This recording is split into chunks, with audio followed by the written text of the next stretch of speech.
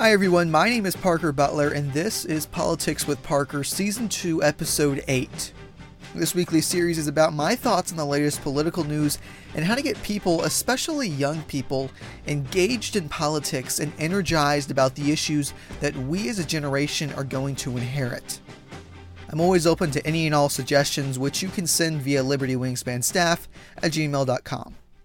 So let's get started. The Supreme Court has now officially heard oral arguments on a case called Gill v. Whitford, which is a case that deals with the constitutionality of a political practice called gerrymandering. So what is gerrymandering? In American politics, politicians are the ones who essentially draw the boundaries for congressional districts. Essentially what this means is that politicians can really choose which areas are in the majority for a specific party. And this practice, which has long been dubbed gerrymandering, is one of the many factors that has contributed to the ever-growing partisanship the state legislatures and Congress have been dealing with. This practice is done by both Democrats and Republicans. As Vox News' Kelly Swanson explains, quote, in 2010, Wisconsin's map of electoral districts was redrawn by the Republican state legislature. In 2012, Republican candidates in the State House won 48% of the vote, but 60 of the 99 legislative seats. Democrats won 51% that year, but only received 39 seats. End of quote. In fact, this situation in Wisconsin was and is so atrocious that it's actually what this Supreme Court case, Gill v. Whitford, is based around.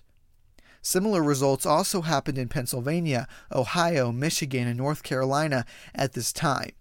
In 2012, Democrats won the popular vote for the House of Representatives, but retained their status in Congress as the minority party. But Democrats gerrymander too. While they clearly control far less of government than the Republicans these days, when they do get in power, they're prone to fiercely rigging the election in their favor as well.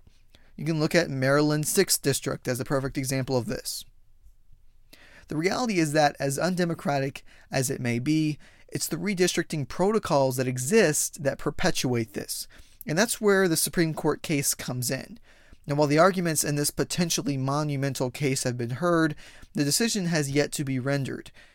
The swing justice in this case is Justice Anthony Kennedy, and according to 538, quote, by not opening his mouth, Justice Anthony Kennedy may have tipped his hand in one of the biggest Supreme Court cases of the year. If history has any indication, and although it's a handy guide, it's hardly infallible, things don't look good for extreme partisan gerrymandering, end of quote. Now, there are a number of alternatives to the current redistricting process. Canada, for example, has an independent, nonpartisan agency that reports directly to their parliament and draws the districts for them.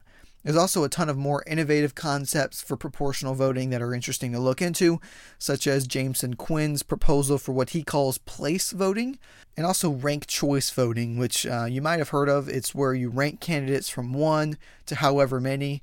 But if you're wondering how proportional representation solves the issue of partisan gerrymandering and redistricting, Matt Iglesias from Vox explains, quote, but while these different systems all have some pros and some cons, they all fundamentally solve the redistricting dilemma.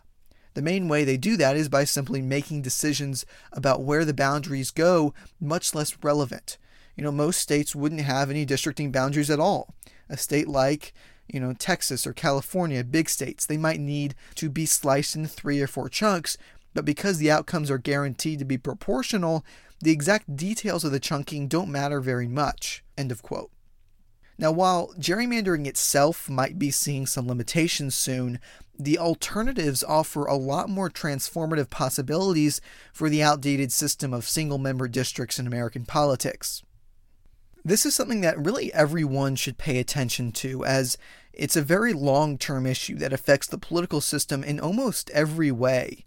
The next time districts are going to be redrawn is after the 2020 election, and the political war for control of Congress and legislatures across the country when these districts are eventually redrawn has already begun. And it's in the best interest of everyone who's not, a partisan, slimy politician that we reduce or hopefully eliminate the room for partisanship and prioritize democracy over our political preferences when we ultimately draw these districts.